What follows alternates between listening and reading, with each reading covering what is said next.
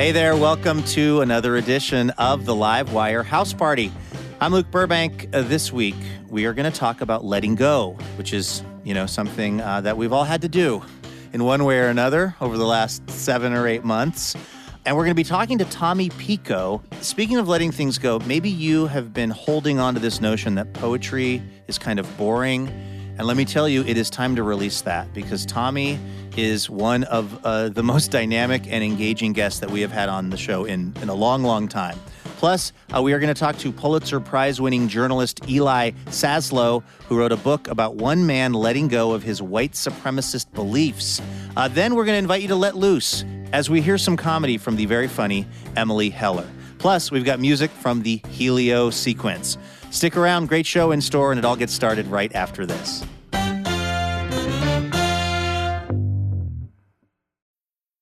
I'm Alex Schwartz. I'm Nomi Fry. I'm Vincent Cunningham, and this is Critics at Large, a New Yorker podcast for the culturally curious. Each week, we're going to talk about a big idea that's showing up across the cultural landscape, and we'll trace it through all the mediums we love. Books, movies, television, music, art. And I always want to talk about celebrity gossip, too. Of course. We hope you'll join us for new episodes each Thursday. Follow Critics at Large today, wherever you get podcasts.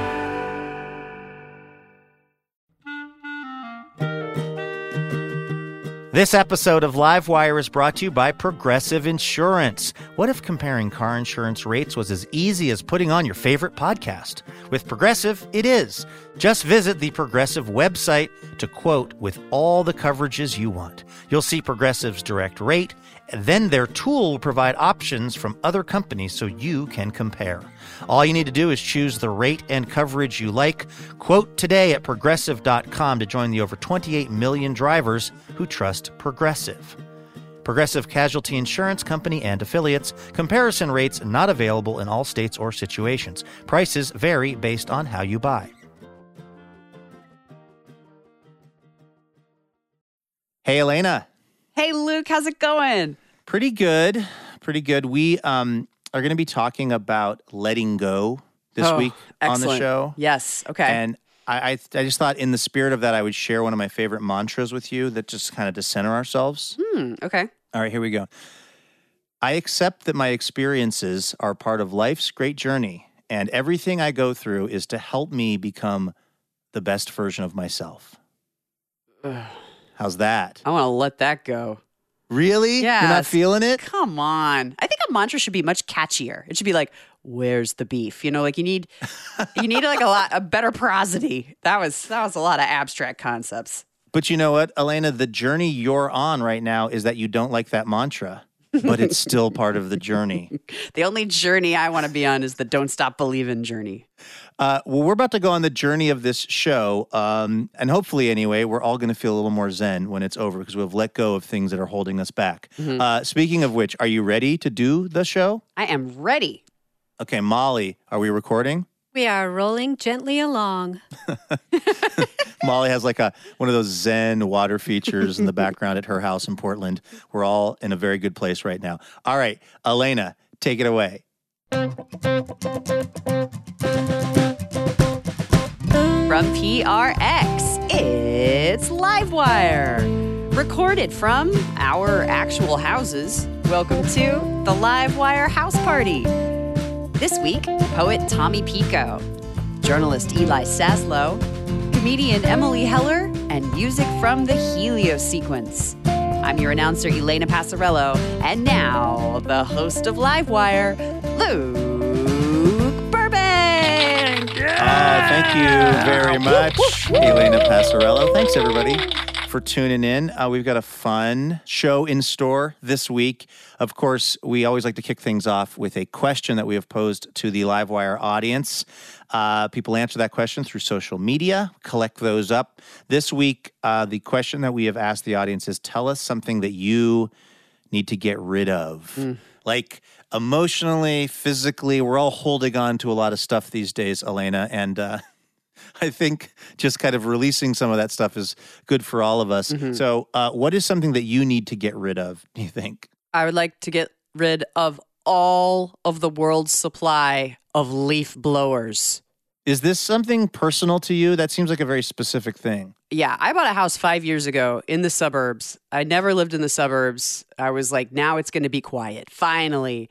And it is the loudest place I've ever lived because every single one of my neighbors picks a different hour of the day to either personally or hire people to run what sounds like a horde of Mack truck wasps around my house while I'm trying to work from home.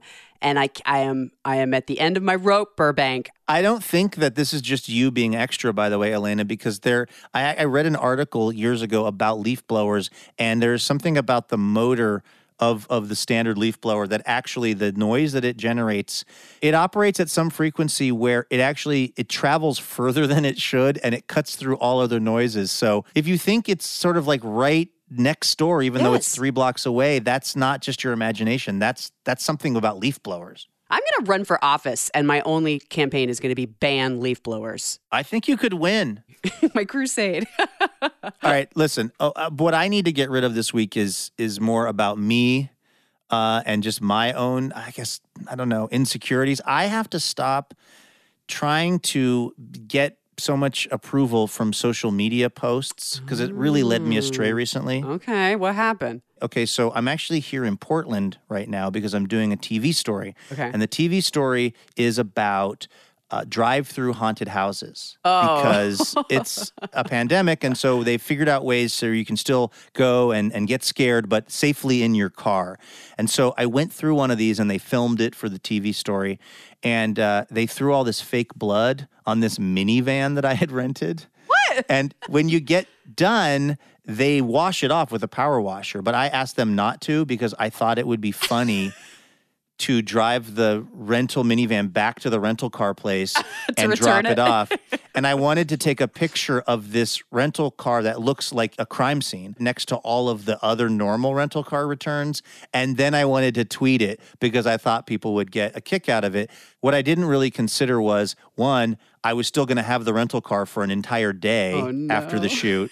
And two, I pulled the rental car back up to the hotel I'm staying in, and the 2 fellas who parked the cars at the hotel stayed inside the lobby.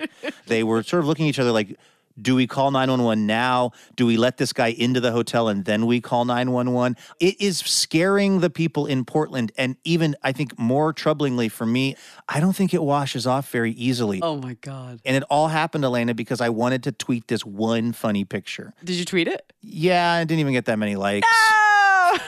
That's why I'm letting it go. That's why I'm letting go my obsession with social media. Hey, what's the audience saying they need to let go of or get rid of this week? Here's one from Meridian122. Wants to get rid of my high school ex-boyfriend's wisdom tooth, given to me as a sincere present because he only had 4 and wanted me to have a part of himself. I love that. That's one of those gifts that I can see that the person who gave it really meant a lot to them and they were trying to be really sincere. Mm-hmm. And I can also see being the recipient of that gift and being deeply weirded out. It depends on how goth they were. You know, Yeah. like how goth was this high school relationship? Were we going full on Cure? Because then, that's just like a typical Valentine's Day present. That's the dozen roses. Right. In goth culture, one of your wisdom teeth, particularly when you don't have many, that's the ultimate way to say I love you. Let's actually get our first guest over here to the house party. Speaking of getting rid of things, he actually knows all about that, or at least he knows about trying to get rid of things. He actually wrote a book-length breakup poem called Junk. And it's the 3rd of these books that he's been writing. They've been called Contemporary Epics of Rare Brilliance. And he shared some of that brilliance, Elena, with us back when we recorded this chat in 2018 at the Alberta Rose Theater in Portland, Oregon. This is Tommy Pico. Take a listen.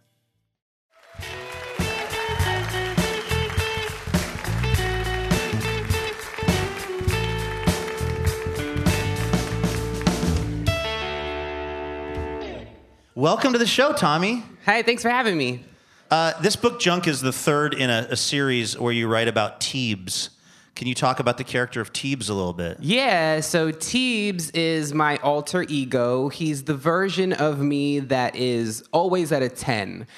the loudest, the sexiest, the most pissed off. It doesn't take Teebs much to get motivated for any type of action, right? I'm just way more buttoned up than that. I'm actually kind of a prude. Like, Teebs is promiscuous. But the thing is, like, the reason why I felt like I needed to create a persona was because I needed a way to detach myself from the work that I was making, because if I thought it was about me, I would get too precious, or I would get too self-censoring so that, like, I came off looking in a really good light. Whereas, like, Teebs is allowed to be dumb. Teebs is allowed to make mistakes and to not have the right answers, and I don't feel self-conscious about that. Do you ever find yourself in real life being like, hold on, Tommy, you're in Teebs town right now? Yeah, absolutely. But usually was that him right there? Yeah. Was that Teebs right there? The spirit of Teebs leaps out of me every now and then. A lot of times on dates, sometimes special times. So this character, Teebs, I understand you were writing about him in zines when you were a kid. What were you doing creatively when you were, in your teen years? My first sort of zine collective was when I was in 5th grade. It was called Tommy Gun Comics, and I would get my cousins and my friends to draw comic strips for me. I would Xerox them, and I would sell them at recess for $1 each. I was a little entrepreneurial back in the day. It's continued, a streak that's continued. And then in my teenage years, I would make zines, like sell them, outside of punk shows so I could have enough money to go to the punk shows. And then later on, when I was like maybe 26 in Brooklyn, I started an arts collective called the Birdsong Collective. And we were poets and nonfiction writers and essayists and short story writers and artists. And they would each give me something. And every 2 months, I would have a release party. And after 5 years, we had like 20 issues and a nice little spot in like the Brooklyn arts scene. You wrote another book that featured Teebs called Nature Poem, and I think one of the things brought up in it is fascinating because as a Native American and indigenous person, there's this assumption that you have this love affair with the wind and nature, and that you just want to write about it. But you write that that's not something that has always come super easy to you. Yes. I mean, essentially, I guess I had to interrogate this idea of like, what is my standing with nature, right? Because there's like, it's not that I don't mess with nature. That's what I realized. It's not that I hate nature, although I kind of do hate nature. I mean, I live in the busiest cities in America. Like, I'm not trying to be outside and go hiking and all that stuff. No offense, Portland. Yeah, Careful. Yeah. That's just me. I'm not prescriptive about my lifestyle. You can do what you want, and I can do what I want, and everything's cool. But there's this whole sort of Western, heteropatriarchal, white supremacist thing that tells me my relationship to nature, right? And I was trying to get outside of that. You have to paint with all the colors of the wind. Exactly. I can accept nature, but it's going to be on my terms. Yeah. I can accept certain forms of identity. I can accept leather and feathers and beads and all these things, but it's going to be on my terms, not terms that were made without me in mind. This is the Livewire House Party from PRX. I'm Luke Burbank, here with Elena Passarello. We are playing a conversation with the poet Tommy Pico, talking about his book, Junk. We got to take a very quick break, but don't go anywhere because we will be right back with more with Tommy Pico. Vacations, weddings, birthdays, and reunions. Oh my, there's so much going on. Get the most out of your spring plans by stocking up on pre-alcohol now. ZBiotics Pre-Alcohol Probiotic Drink is the world's first genetically engineered probiotic. It was invented by PhD scientists to tackle rough mornings after drinking. Here's how it works. When you drink, alcohol gets converted into a toxic byproduct in the gut. It's this byproduct, not dehydration, that's to blame for your rough next day. ZBiotics produces an enzyme to break this byproduct down. Just remember to make ZBiotics your first drink of the night, drink responsibly, and you'll feel your best tomorrow. Go to zbiotics.com/livewire to get 15% off your first order when you use LiveWire at checkout. ZBiotics is backed with 100% money-back guarantee, so if you're unsatisfied for any reason, they'll refund your money, no questions asked. Remember to head to zbiotics.com/livewire and use the code LiveWire at checkout for 15% off. Thank you to ZBiotics for sponsoring this episode and our good times. Welcome back to the Livewire House Party from PRX. I'm Luke Burbank, here with Elena Passarello. Let's get back to our conversation with the poet Tommy Pico. We recorded this back in 2018 at the Alberta Rose Theatre. We were talking about his poetry collection, which is titled Junk. Take a listen to this. What do you mean by junk? Junk at its core is trying to get at this idea of whether or not you can exist without having to be a function of something, right? That you have to have a usefulness. What if you could just be and live? Do you always have to be on your grind? Like, do you always have to be like somebody else's lover? Or do you always have to, like, what happens when you strip away these types of identities, right? A boyfriend, a homeowner, whatever. And like, what is underneath all of that? Did you go through a breakup that caused you to actually have to do this examination on yourself? Absolutely. Well, it was a weird thing. I call it a breakup poem in couplets, but it was like a breakup poem, getting fired, and then being told I had to leave my apartment. Yeah, so it was an avalanche of stuff that really got me in that existential space where like I had no tether. So it's like, what am I? It's a poem of stasis, and maybe being like, is there something beautiful about the stasis? Is there something beautiful about not feeling any limits, right? Because a lot of times we use those markers of identity to kind of moor us. Yeah. But then unmoored could also mean free. How do you describe your style of writing? I read Nature Poem and I read Junk, and it was fascinating. I'd never really seen anything like it, actually. Well, I love book-length poems. They're my favorite thing ever. I love the fact that there's an experience that you can have over the course of a book that's not unlike the experience you can have over the course of a film, but it is also challenging because it's lyric and it's not always narrative and there aren't always characters and there's not a plot. And so then it's like, well, what meaning do you accrue from that? I'm fascinated by that. And also, like, a lot of people like to bring up people like Anne Carson or Claudia Rankine or A.R. Ammons as reference points for me, but honestly, there's a tradition in my tribe older than that. It's called Ishakapa. They're the bird songs. It's my namesake. It's what I was named after. And they're these epic song cycles, and they're kind of travelogues, and they talk about how the Kumeyaay people kind of migrated into the ancestral homelands. And so my Ishakapas, my new bird songs are how I left that homeland and where I'm going now. Can you read something from Nature Poem for us? Sure. All right, this is Tommy Pico reading from Nature Poem. From Nature Poem. I can't write a nature poem because that conversation happens in the Hall of South American Peoples in the American Museum of Natural History between two white ladies in buttery shawls as they pass a display case of traditional garb from one tribe or another. It doesn't really matter to anyone. And that word natural in natural history hangs. Also history. Also peoples. Hangs as in frames. It's horrible how their culture was destroyed as if in some reckless storm.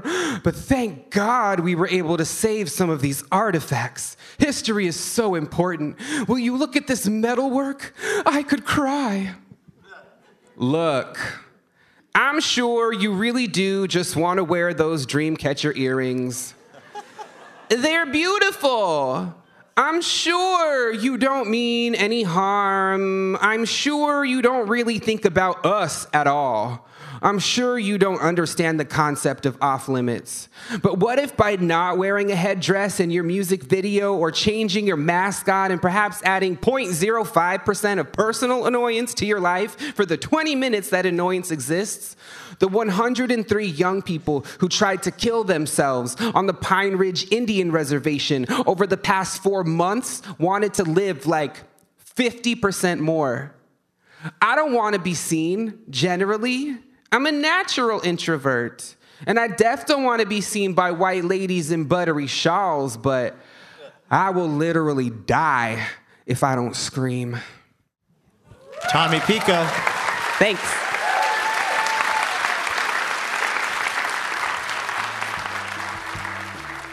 That was Tommy Pico, recorded back in 2018. This is Livewire Radio, the Livewire House Party, being recorded in 2020. I'm Luke Burbank here with Elena Passarello.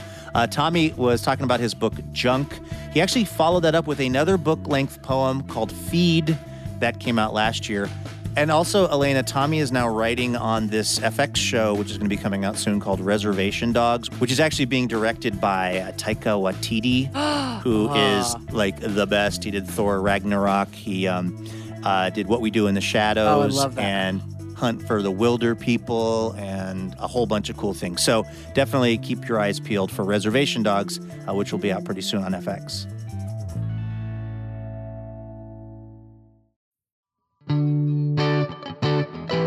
All right.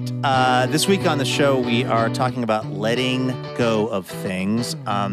So let's let go of some stress. Elena, what do you say? You let go of some leaf blower-related stress? I need it. Bring it on. I'll let go of the stress around what's going to happen when I bring this rental car back to the rental car place covered in cherry-flavored fake blood. Okay, we're going to do that by listening to some stand-up comedy from Emily Heller, who's appeared on Comedy Central as well as on Conan. She was one of the writers on a show that I was so into on HBO. It's called Barry. It's where Bill Hader plays a hitman who finds that his true passion is performing community theater. It's so good. Also, she's got a Comedy Central special out called Ice Thickeners. Let's take a listen to Emily Heller, recorded at the Alberta Rose Theater back in 2018.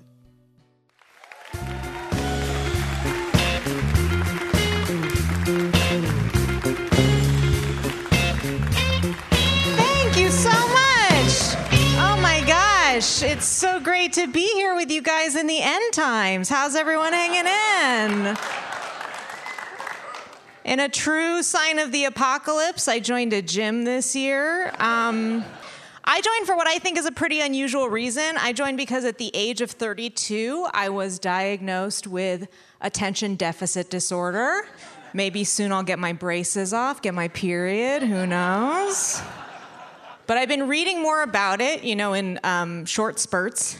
And it turns out that one of the things that's supposed to really help with ADHD is regular exercise, which was devastating news.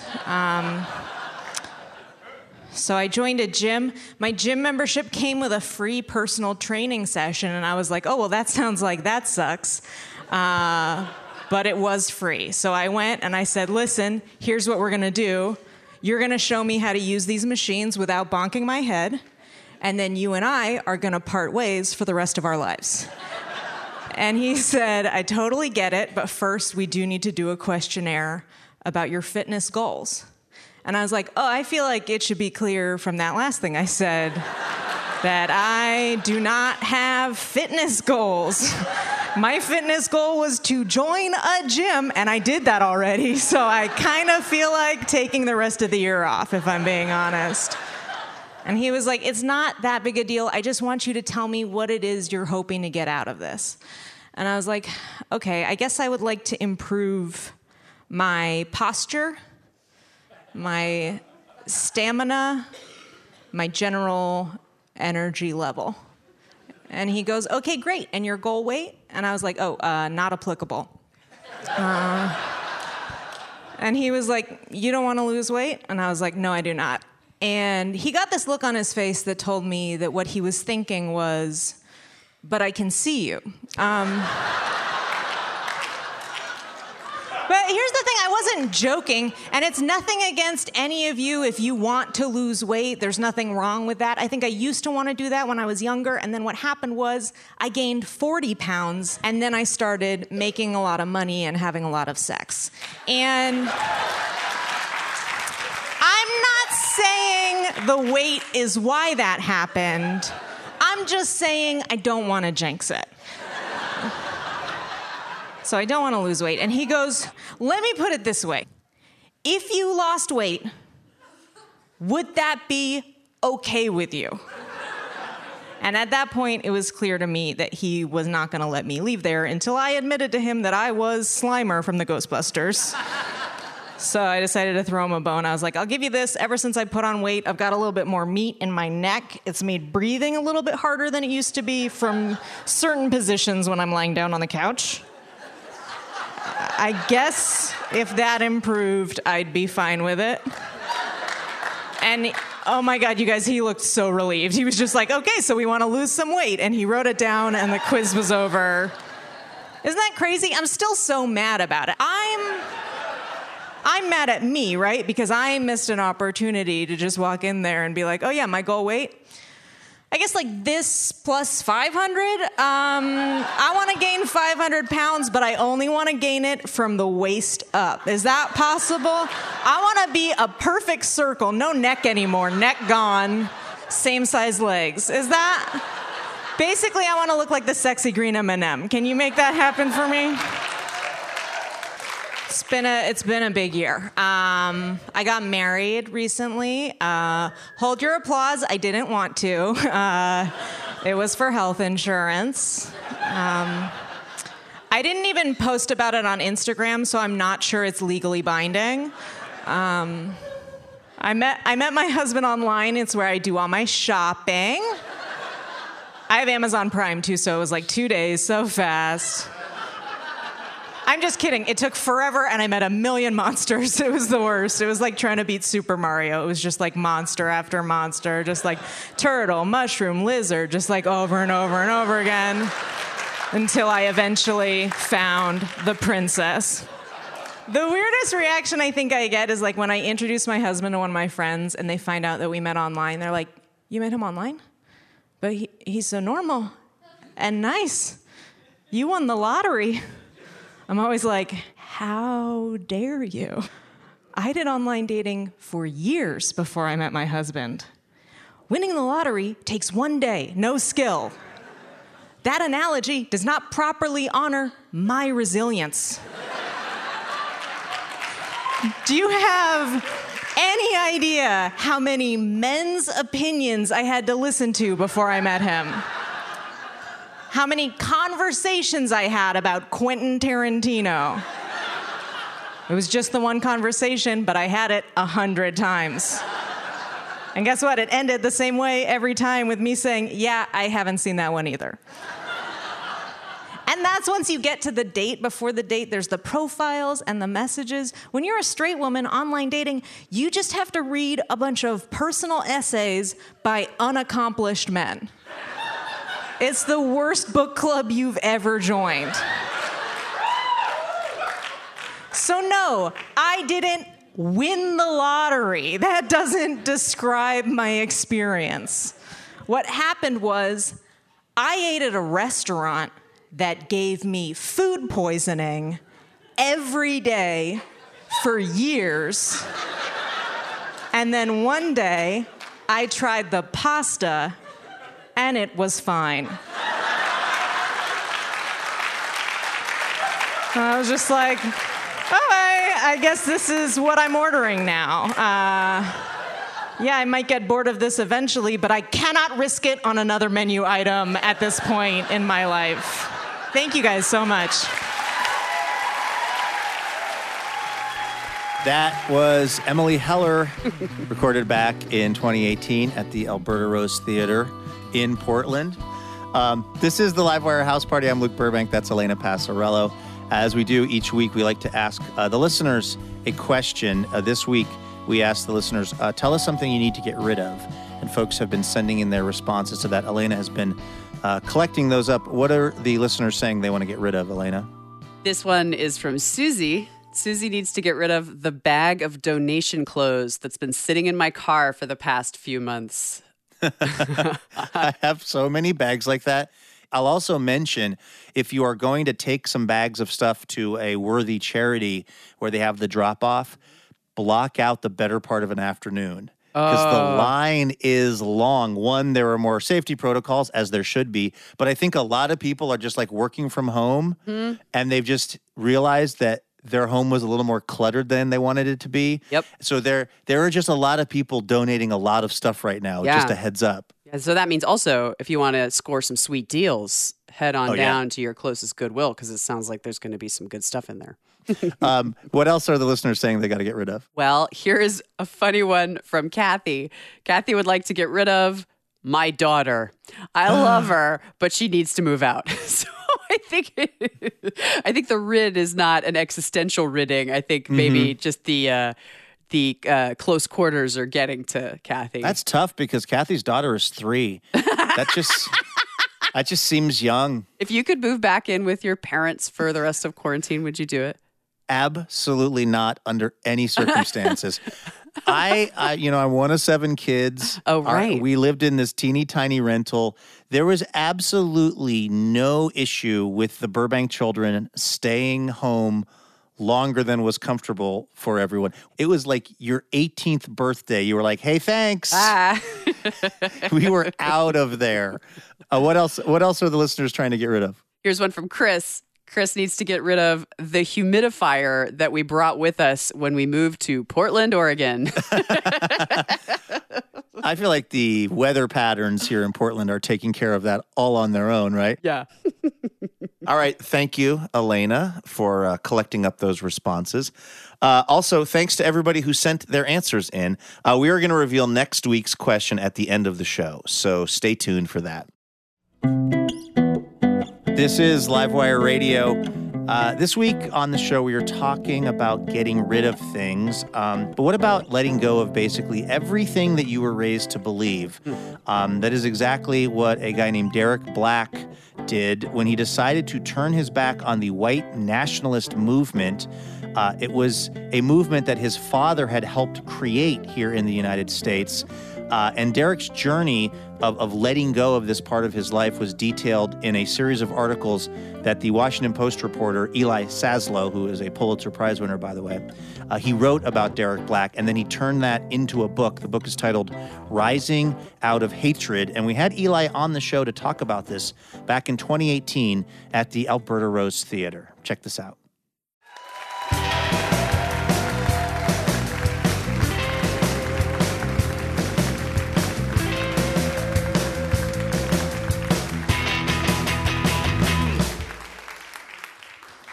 Eli, welcome to Livewire. Thanks. Great to be here. How did you first meet this guy, Derek Black? So I was writing about Dylan Roof for the Washington Post, and Dylan Roof had committed the hate crime murder of about a dozen people at a historically black church in Charleston, South Carolina. And Dylan Roof had spent time on this website called Stormfront, which I'd heard of, but I didn't know very much about. So in trying to understand the things that Dylan Roof had been reading to sort of motivate him before this massacre, I went on Stormfront and started reading this site. It's the largest racist website in the world and has been for 2 decades running. And the biggest thread on this website, there were plenty of people saying, horribly celebratory things about Dylan Roof, but the biggest thread was about somebody named Derek Black. And so I clicked on it and started to read and learned pretty quickly that Derek Black was the rising heir to not only this website, but also to this movement in the United States. He was the son of the founder of this message board, the godson of David Duke. He'd been raised... And David Duke, for those of you who fortunately don't know who that is... Yeah, you're lucky. He's a former Grand Wizard of the KKK. Yeah, exactly. And he had sort of made this guy, Derek Black, his protege. And Derek, being really smart and ambitious, had been disastrously successful in mainstreaming a lot of these terrible ideas. He'd been elected to office by the time he was 20 years old. He had a daily... Elected to what kind of office? To a Republican committee seat. In Florida? In Florida, yep. In West Palm Beach, Florida, which is a pretty diverse place. Let me ask you a little bit about this sort of Stormfront thing and how it related to this movement between what a lot of people would call white supremacy, or the idea of being a white supremacist, and something called white nationalism. Because I would think those are the same thing, but actually Derek Black's dad was a big part of trying to move from white supremacy to white nationalism. What's the difference? Sure. They've worked really hard to change the language of this movement to try to sanitize it from a history of bloodshed. But I think the true distinction that is helpful between white supremacy and white nationalism is white supremacy, unfortunately, is endemic to what the United States has been historically and is today. We're all still living in a country that was built, unfortunately, on a lot of white supremacist ideals. White nationalists, I think, properly identifies a smaller group of people who are trying to separate races onto different continents as their end goal. But like the idea, too, was that this guy, Derek Black, his father, founded this website and was trying to make kind of an intellectual argument, like be the sort of thinking person's racist? Yeah, I mean, Derek's father had also been the head of the Klan for a decade in the United States, and eventually decided it was more effective to build a gigantic website and eventually to ban all slurs from that website. There's no Nazi insignia, no racial slurs. What they've tried to do is, instead of speaking all the time horrible things about people of color and Jews, is instead they're trying to speak to, unfortunately, the fairly widespread and factually incorrect sense of grievance that exists in part of white America. This kid, Derek Black, is not just kind of a passive observer to this. Like, his dad is starting this website, and he's going into forums on the internet and popularizing these buzzwords like white genocide and things like that. When did he actually start to realize that maybe this was not a good way to be living his life? Not until he went to college, because Derek, in many ways, had been indoctrinated with a lot of these ideas. Everybody who he lived with believed these things and had made it the cause for their lives. And they pulled Derek out of the public schools and kept him sort of in the confines of white nationalism. And that's where his childhood existed. He was the keynote speaker at all these white nationalist conferences from the time he was 10 years old. So only in the first time that he got out of that world and began bumping into the people who were often the victims of his prejudices did any of his ideas begin to shift. And that was when he was 21 years old, went to the best college and the cheapest college in Florida, happened to be a super liberal place, which Derek didn't quite realize until he got there. And pretty quickly on campus realized that if people knew who he was, he would be ostracized and shamed pretty quickly. So for the first year on campus, he led this secret life where he would leave the dorms every morning, leave all of his friends, and go out to a quiet place on campus and have a 2-hour radio show with his father, railing against like the multicultural takeover of America. And then he would go back onto this diverse campus and befriend whoever walked by. And that lasted for a full year. We're talking to Eli Saslow. He is a writer at the Washington Post. He has a new book out called Rising Out of Hatred about Derek Black, one time kind of, heir apparent to the white nationalist movement who changed his mind at some point. I find the story of him getting to college that you write about really fascinating, because one part of the campus is when they figure out that he's this guy, they're trying to get him kicked out of the campus and out of the school because they feel like he's propagating hate speech. Right. And then there are a couple of other kids who invite him to Shabbat dinner. Yeah. I mean, I think, one of the great lessons for me in reporting this book is that there are a lot of different ways to effectively impact people's thinking and to confront these really problematic, disastrous ideas. And on this new college campus, students took vastly different approaches, but the thing that they all did is they invested themselves. They decided there was a huge problem and they were going to do something about it. So for some students, that meant shutting down the school, shaming Derek every time they saw him, flipping him off, telling him to get the hell off campus.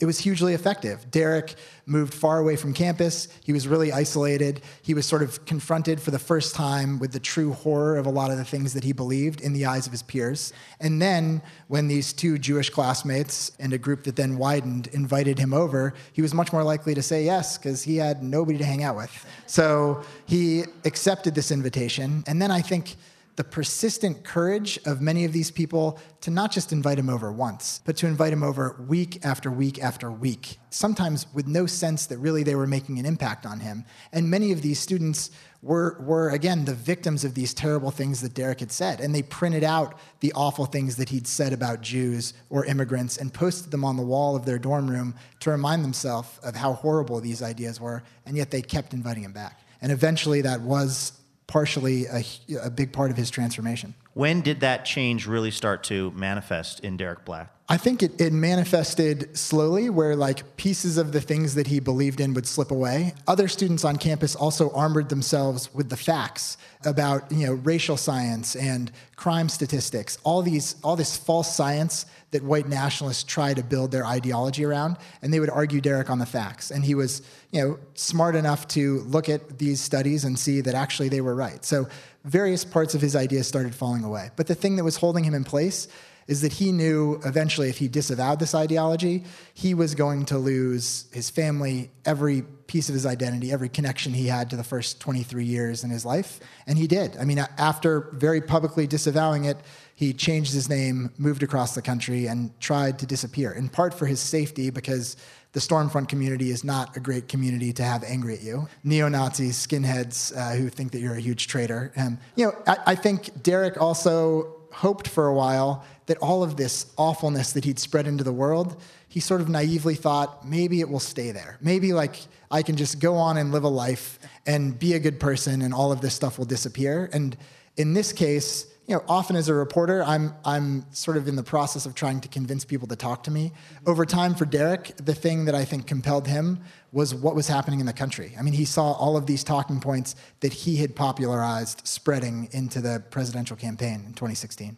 It was David Duke and Don Black who first, with the KKK, came up with the idea of building a wall on the southern border and took the national media there to drive around saying that immigration was changing the country and, sort of playing to this sense of ownership, this false sense of ownership that exists in these parts of white America. When you read the book, it just feels like you're in the heads of these individuals. What do you have to do as a reporter to get to a place where you can write this as almost like an omniscient narrative who can get into the heads and the hearts of these people? That's really nice of you to say. I mean, part of it is spending a ton of time with the people that you're writing about and building trust slowly. So with Derek, the first time I met him, we met in a random city that I thought was his hometown, but in fact, he had me come to a random place in case he wanted to then disappear again. He talked about people in his life in sort of code names, but trip after trip, building up trust, showing that I was genuinely interested, that I was invested in getting it right. Trust builds pretty quickly. I think my job as a reporter is often to build a relationship with people that establishes some trust and to listen and to show up again and again and to be genuine in the fact that I really care about what they're saying. The other thing that helped a lot in this case is the book is based on essentially all these original documents where I didn't have to ask people what they were thinking at the time. I had the archives of what they were thinking at the time because Derek and his father were on the radio every day. There was Stormfront, this huge archived message board. And then luckily for me, a lot of the people in the book are millennials who document their lives relentlessly. So if I was like, hey, what was happening on this random Thursday in 2013, they would send me like 200 G-chats from that day. Wow. So the dialogue in the book could be organic dialogue rather than me trying to recreate it and guess at what changed his mind. We're talking to Eli Saslow. His book is Rising Out of Hatred. It's about Derek Black, who dropped out of the white nationalist movement. He's a Pulitzer Prize winner, Eli is. What, in the time you spent looking into this movement, what do you think the sort of current state of it is? I think a lot of us assumed that white supremacy and white nationalism and things like that were going the way of the dodo bird, and then suddenly someone gets elected espousing a lot of the talking points, and it's really upsetting, and it makes me wonder, are they getting sort of stronger and bigger and more influential? Yeah, I mean, I think they are. And I think, honestly, part of the problem sometimes in America is that we have sort of convinced ourselves that things like white supremacy are going away, when in fact they're not. And I think sometimes in America we tell ourselves a story of like we are a great meritocracy and everybody has the same shot, which just the statistics and the facts don't bear out. What are the rest of us, the non-sympathizers with that way of life, other than inviting whatever white nationalists we meet over for Shabbat? Like, what can people do? Because it's a really scary thing to hear about. Yeah, I mean, I think I would say the lesson for me in this was that you should confront it in whatever way is comfortable to you. So for some people on this new college campus, that meant organizing protests and forcefully, in terms of civil resistance, showing that this is not okay. For other people, it meant debating in a more academic way on the stats. But I think we'd be lying to ourselves if we said that we don't all have the opportunity in some way in our own lives to confront some of these really problematic ideas. I know that I do. I mean, just in the people that are in my extended family. The problem... Thanksgiving is coming, right, everybody. Exactly. The true problem with these white nationalist ideas is that it would be comforting to think that it's a small number of fringe extremists who are espousing some outside ideology. The real problem is it's something that is much more widespread and pernicious and subtle that exists, I think, around many of us. So I'd say when you see it, it's an opportunity to do something about it. Derek, at one point when we were talking about this book, said something that stayed with me where he said, for him, the act of speaking up again and again feels essential because in this moment, being silent feels like being complicit. And I think that that's an important thing to take away. Eli Saslow's new book is Rising Out of Hatred. Eli, thank you so much.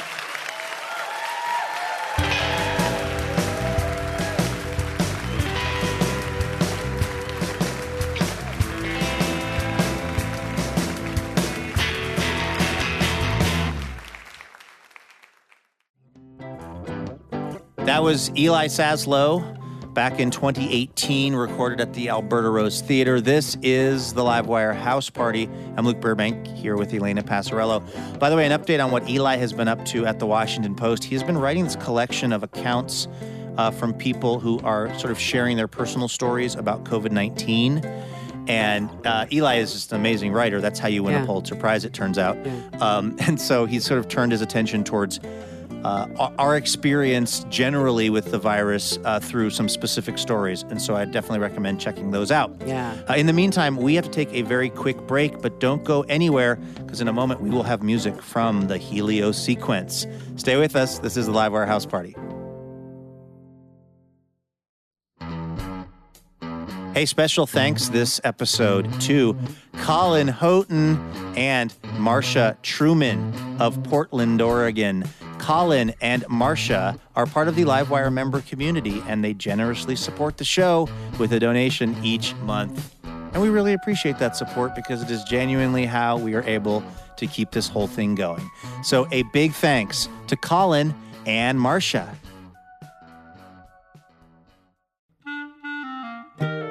Livewire is thrilled to be partnering with Portland's own Portal Tea this season.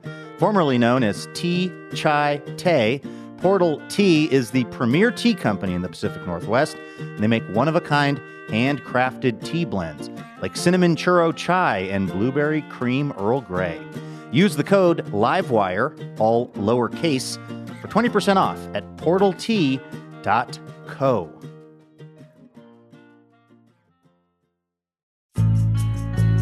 Welcome back to the Livewire House Party. I am your host, Luke Burbank, here with Elena Passarello. Our musical guests this hour are indie legends in Portland. And when you hear this performance, you're going to understand why. Take a listen to this. It's the Helio sequence doing their song Lately. We recorded this at the Alberta Rose Theater back in 2018.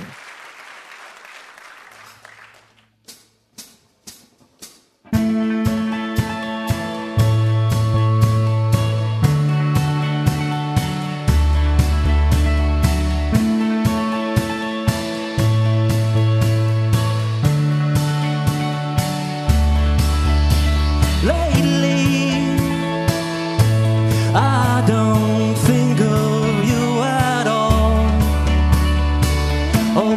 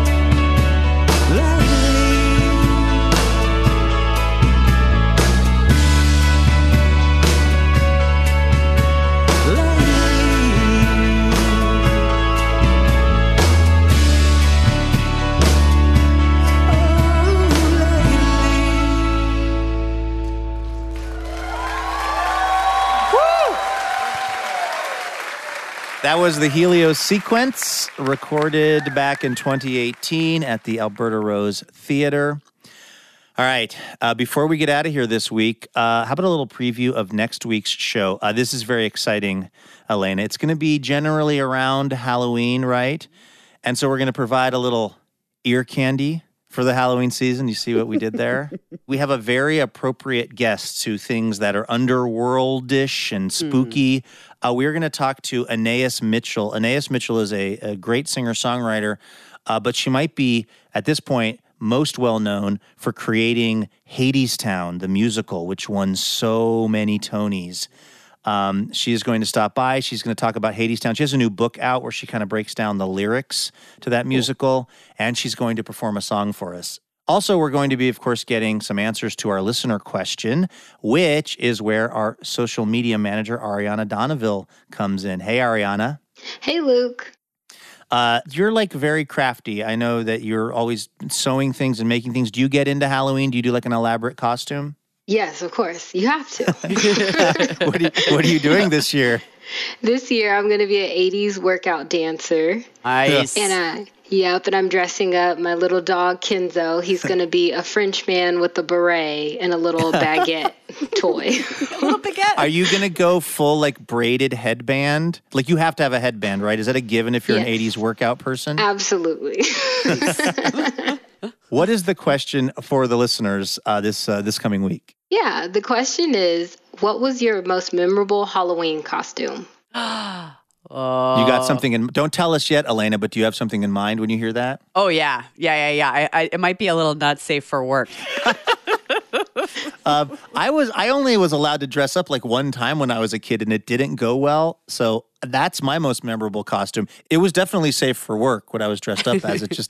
I was a very scared kid. Anyway, we'll talk about that next week. Ariana, if the listeners want to give us their responses to their most memorable Halloween costumes, how do they do that? Yeah, listeners can submit their answers on Twitter and Instagram at Livewire Radio, as well as on Facebook. Okay, great. So everybody do that. Tell us about your most memorable Halloween costume. All right, that is going to do it for our show this week. A huge thanks to our guests, Tommy Pico, Emily Heller, Eli Saslow, and the Helios Sequence. Laura Haddon is our executive producer. Heather D. Michelle is our executive director. Tim Harkins is our production director. Our producer and editor is Melanie Sevchenko. Amy McCormick is our development director. And Ariana Donneville is our marketing associate.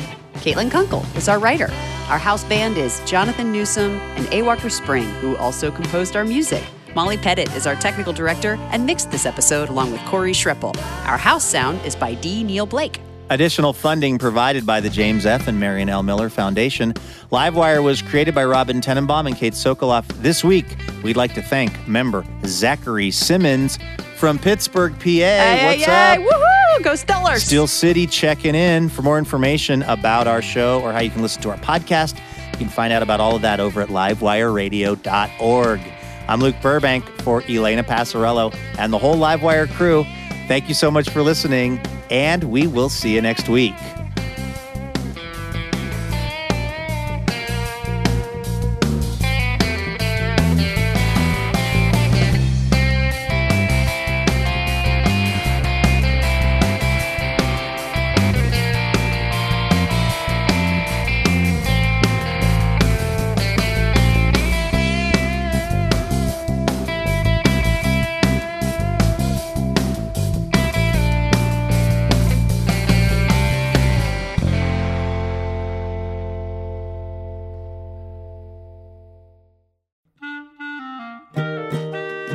Dear Livewire, when we first met, I was really shy. I had no idea we'd spend so much time together or that you'd be one to fill my heart with joy and make me want to be a better person. Oh, I'm sorry, I didn't know you were here. I was busy reading a review from one of our many rapturously smitten listeners. Oh, wait, actually, no, sorry. This is from Elena. Anyway, the point is, it would be really helpful if you wanted to leave us a review. Feel free to say really nice things about us, and we'll even read them now and then on the show. So you might hear your review of Livewire read on the program itself. Reviews help other people hear about the show, and then we can keep doing this for a long, long time because we love having this job. Thank you so much. If you've left a review, and if you're about to leave a review, you can go ahead and do it right where you get the podcast.